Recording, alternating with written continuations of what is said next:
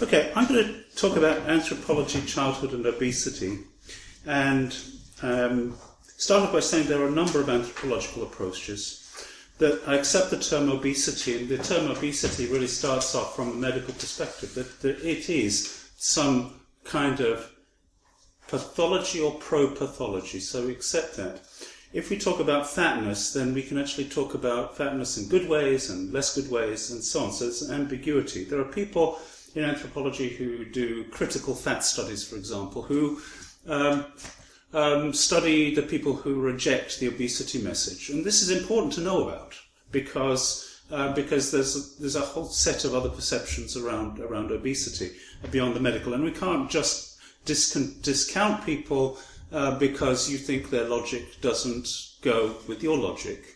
People do things for good reasons, even if they seem counterintuitive. So that's a starting point for an anthropologist. I'd call myself a biocultural anthropologist, and just by way of introduction, I'd say I'm interested in biological outcomes of social and cultural processes and their evolutionary underpinnings when we can have them. In nutritional anthropology, which is what I think I am, its focus is on nutritional health and well-being, and at the extremes, obesity and undernutrition. Both of these things are key things. So with that in mind, I want to focus this talk on something a little bit new. I've speculated in the last 2 weeks and thinking about how can I say something that's nobody will have seen yet.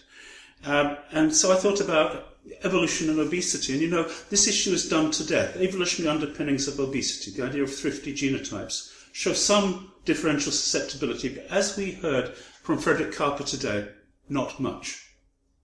It's actually very little that we can explain in terms of if we were to think in microevolutionary terms. Although a lot has been written speculating about this, very little can actually be pinned down.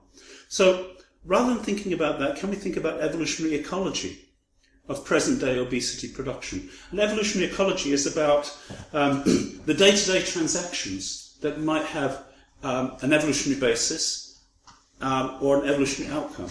So I'm going to focus on a number of things. The life course. Things change across the life course, and as we know, the life course is fundamentally important in respect of metabolic imprinting, epigenetics, in terms of early risk, catch-up growth, subsequent health risk, and so on. In terms of fertility, because this is part of the substrate of evolution, differential fertility rates. In terms of resources that can support individuals, and in terms of status, which is, from an evolutionary perspective, the accruing of fitness across the lifespan. That is, if you are of higher status, then you are better positioned to accrue resources than if you're of lower status. And our life is embattled with status. Every one of us, wherever we are, even in this room, with the talks we're giving, we're constantly competing for status. Usually, at this level, very politely. But there are some talks where people are not polite at all. So, the kinds of evolutionary ecology we think about: life course trajectory, birth order, total fertility rates, grandparenting. Doesn't usually come into the evolutionary discourse apart from the grandparenting hypothesis that one of the explanations for increased longevity in evolutionary time is that grandparents confer survival advantages onto grandchildren. So, where does this fit into obesity? Wait and see. Social hierarchy, forms of capital and capital formation. Then we talk about socioeconomic status, but that's a hugely inadequate way of thinking about inequalities. That in fact, there are other ways of thinking about that. And at some stage, I'm going to roll out one of my heroes, which is Pierre Bourdieu, in relation to obesity. So, what is childhood? Nobody has asked this question yet this afternoon. So let's take a look at it. First of all, it's culturally constructed. If you go back far enough, or you go to the developing world, childhood isn't really a category for a lot of societies. We've constructed it. It's very discrete and natural category for us in the West, but we've been through 200 years of modernization where we see that education is important, making sure your children are fine is important, that there's social status accrued by looking after your children and so on. But biologically it's the period between infancy and juvenility. Infancy is breastfeeding. Juvenility is when a young child prefers to socialise with other children the same age rather than with their parents. It's this strange period when children are leaving the breast but are not independent enough just to play with other children. You know, when children are about 6 years old, you can send them downstairs to put the kettle on for a cup of tea in the morning. That's a huge behavioural shift because it gives you as parents an extra 15 minutes in bed. That is a huge advantage, but it's a behavioural shift when they can start doing things. It's a part of extended life history that's been central to human evolutionary success. So extending that period of growth is unique to humans relative to all other mammalian species and primate species. It's also for learning much of what must be learned to function effectively in society. This is disputed because in some societies you don't need to know a lot. In societies like ours, we do need to know a lot. That's why there are people in this room who, in a society in Papua New Guinea, would be having children, but many of you are still in education, still learning at different levels and at advanced levels. So we've extended this period of learning and carry on extending it. So in terms of thinking about it in the present day, what are the proxies one can use? And I've fallen upon a couple of proxies that one can think about in terms of in terms of evolutionary process, evolutionary ecology processes. Biomedical healthcare, obesity as a disease, and education as the process through which distinction starts to happen, discrimination according to status can happen. So those two things, so keep those. This is colour-coded throughout, by the way. So if you just stay with those two colours, you'll know where I am in the talk, okay? So the blue represent health. Excess body fatness is associated with implications for health, present and future. It's also associated with stigma and life chances. That is social hierarchy. What is stigma if not about social hierarchy? It's about putting people in their place. It's about discriminating your group from somebody else's group. And can be very cruel in childhood until children know how to be very subtle about discriminating. And as adults, we can be hugely subtle in how we discriminate. With one word, we can destroy somebody because we know the codes that go with discrimination. Of course, health and life health is associated with reproductive success. So life course, life history, and fertility can be seen as one axis, and we can see it working its way through the usual kinds of epidemiological, demographic kinds of data that we have. On the second level, we can look at education and social positioning. But of course, while I separate this in this talk, they are interrelated. They are not separate things. Both of these things are talking to each other across life. This is how we live our life. When we look at the life history and life course trajectories, the most important things in respect of obesity are things like pregnancy and growth trajectories. I'm not going to talk about pregnancy because that will get us into developmental programming and so on, but I'm going to talk briefly about growth trajectories. There are many different ways in which children can grow. We have normative, centile ways of thinking about how children grow. But actually you can start small, get bigger. You can start big, grow smaller. You can respond seasonally to environmental stresses in developing countries. And all of these things have consequences. So human life history shows a flexibility in human growth and development. At the one extreme, pre-modern societies grew slowly to a lower body size, for example, South Asians in India. Modern societies grow faster to a larger body size. The growth curve is to some extent truncated. That you could look in Papua New Guinea and people would finish their growth Traditionally, by the age of 22 years, in Western society, they finish by the age of 18 years, for example. So there's some truncation. There is flexibility. That is adaptive, except when we look at modern-day societies. When we think about metabolic imprinting, and there's a two-charge Ong et al. From Alspac and Marie-Françoise Roland-Cacherat from France, where she shows adiposity rebound. Many people will be familiar with this. That those who have early adiposity rebound in childhood are more likely to develop a much higher body mass index. And if we look at these squares, children that have experienced catch-up growth in the Alspac study are more likely to have a higher body mass index by the age of 2 years and certainly by the age of 5 years. So if there were not this plentiful exposure to food, these things would be more adaptive. But in the presence of plentiful food supplies, these responses, which are meant to deal with seasonal stressors, become problematic. Okay, by birth order, if we look at the demographic data and think about obesity and family size, which is, quite an old literature, the first thing that we can see is small families are more likely to have obese children. That we look at, regardless of social class, that we look at this study from the Netherlands in the 1970s, there is something like a twofold difference in obesity risk among those children who are single children compared to those who have families of 5 or more. Well, you can say, well, that time there was poverty and there were many issues with being able to feed big families and so on. Well, absolutely. But then let's turn to Portugal in the 2000s. And then what do we see? We look at number of siblings and birth order, and the number 1 represents the baseline against which risk is assessed.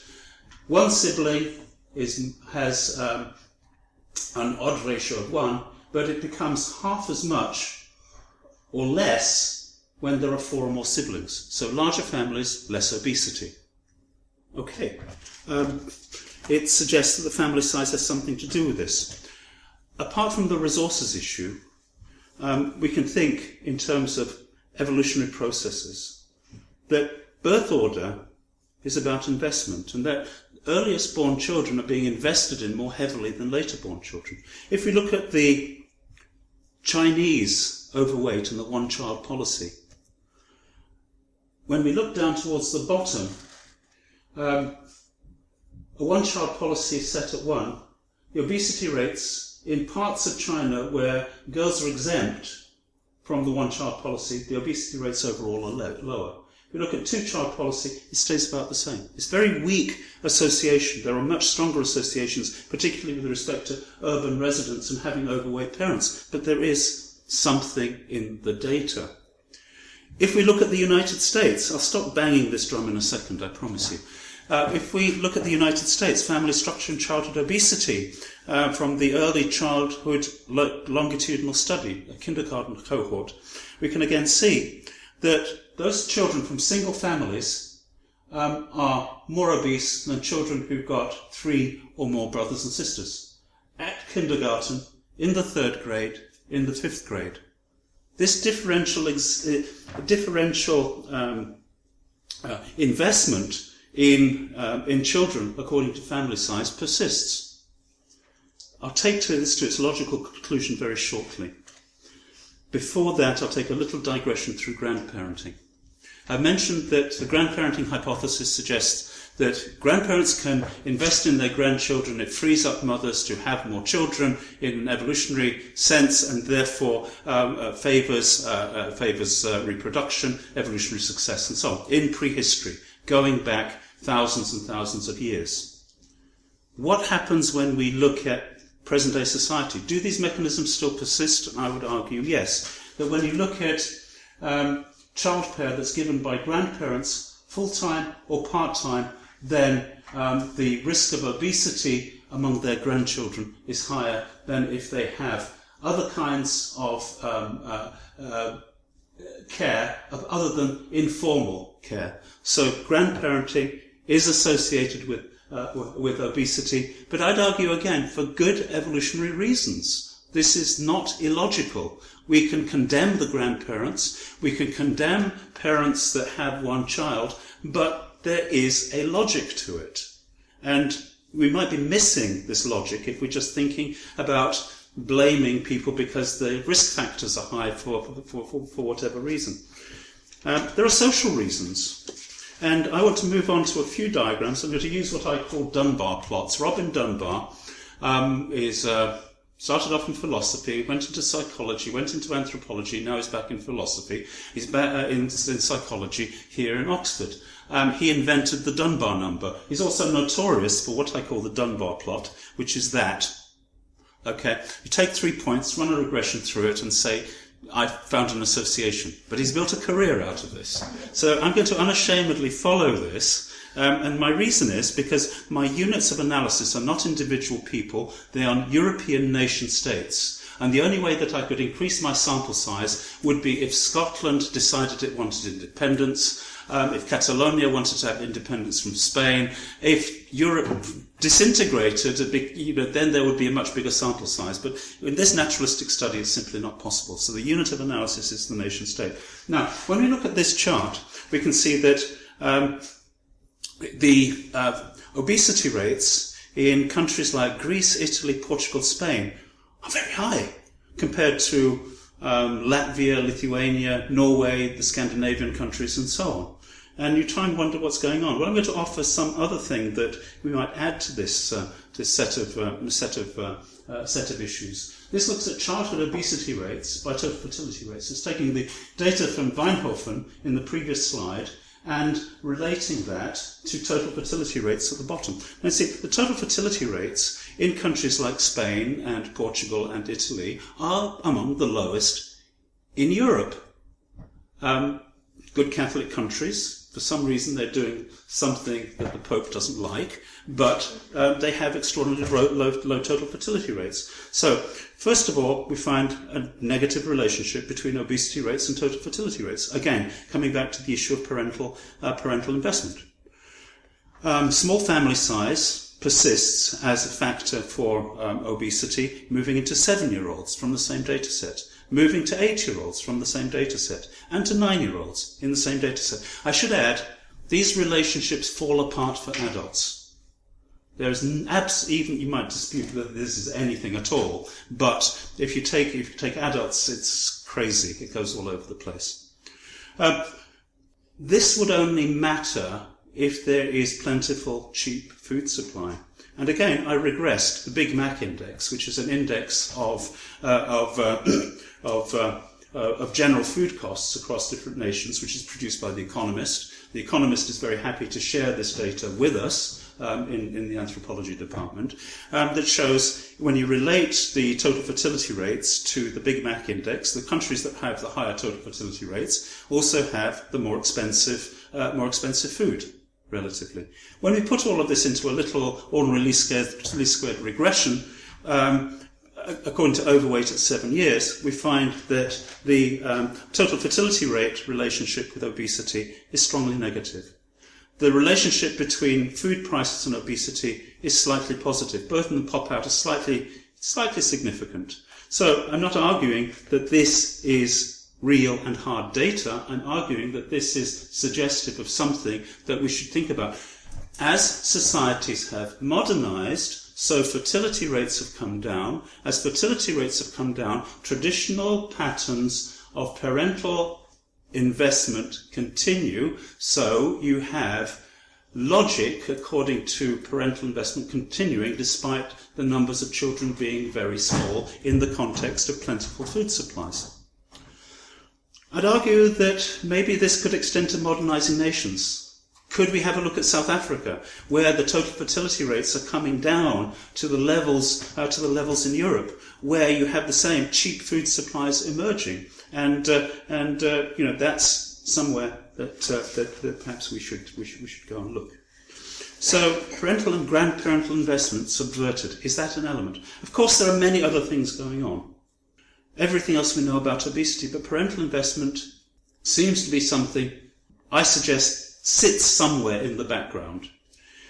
The effect may be stronger than we've demonstrated in those pictures, because total fertility rates across those countries, across Europe, are remarkably low, between 1.2 and 2.1, very small. So the variation's low.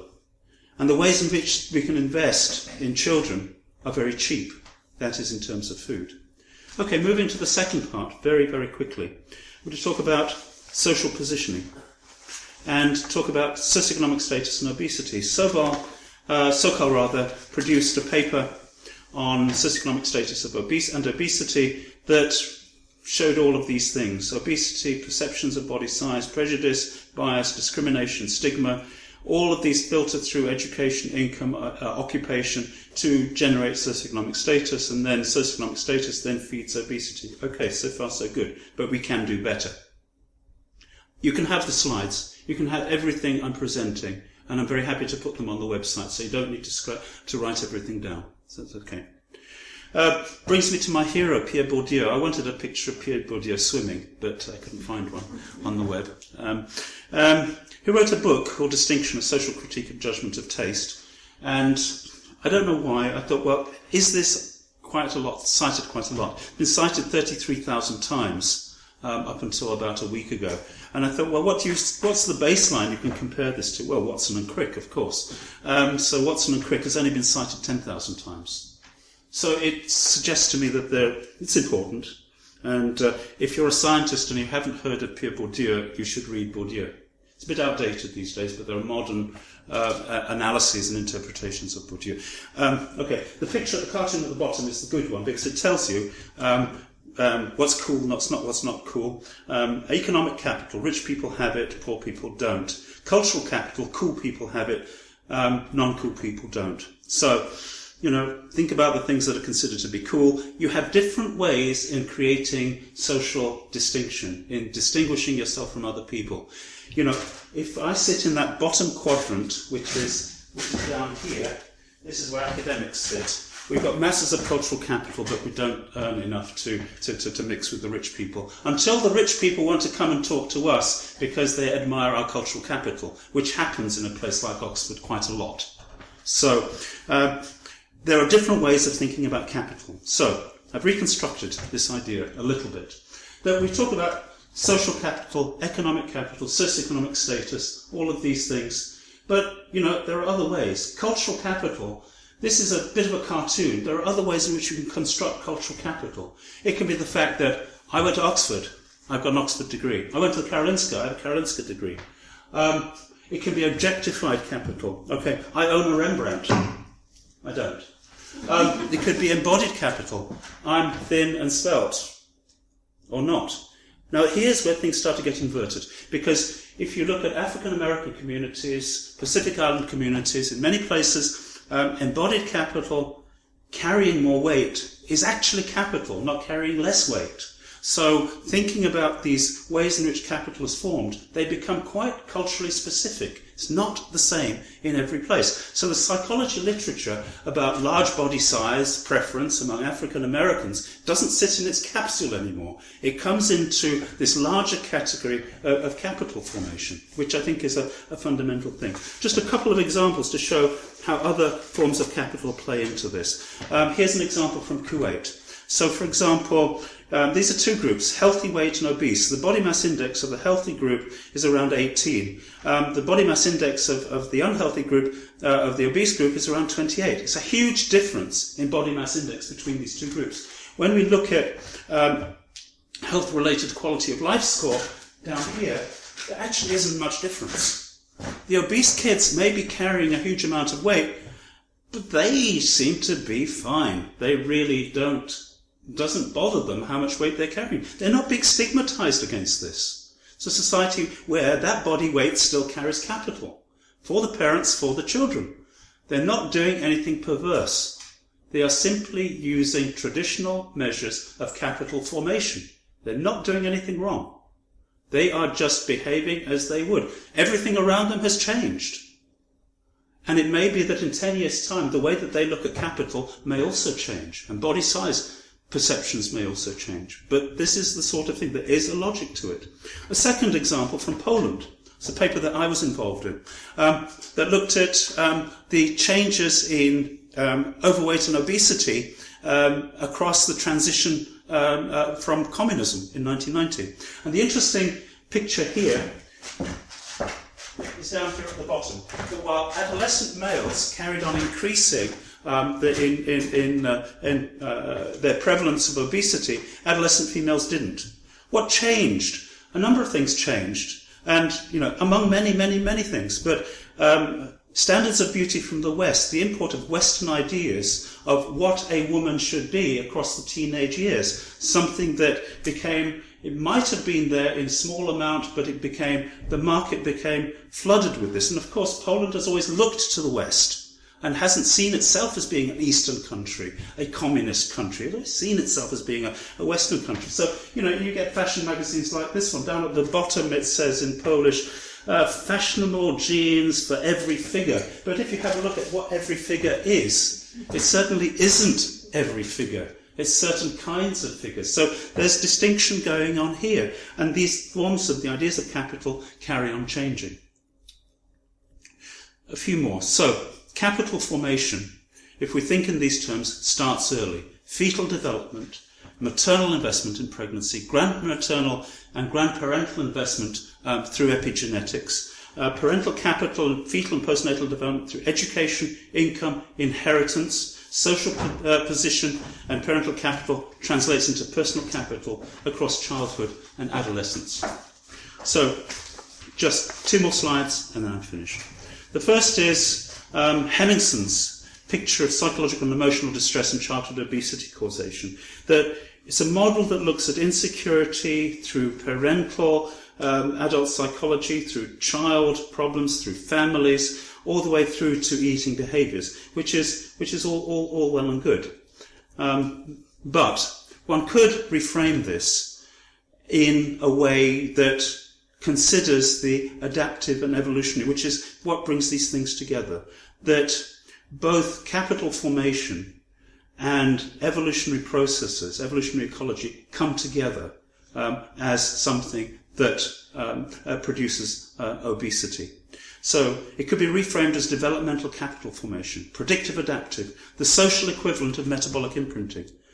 Adaptation falls over when there's social change. So equivalent to environmental change or correlates of modernization that fuel negative health consequences of metabolic imprinting. And biological inheritance is structured by social environment via epigenetics. So different forms of capital could leave their own particular kind of mark that has longer-term consequences. The summary slide: obesity in childhood, a product of subverted parental and grandparental investment in modern and modernizing worlds. It's capital information that shapes parental and grandparental investment, and biological inheritance that's structured by social environments. Thank you.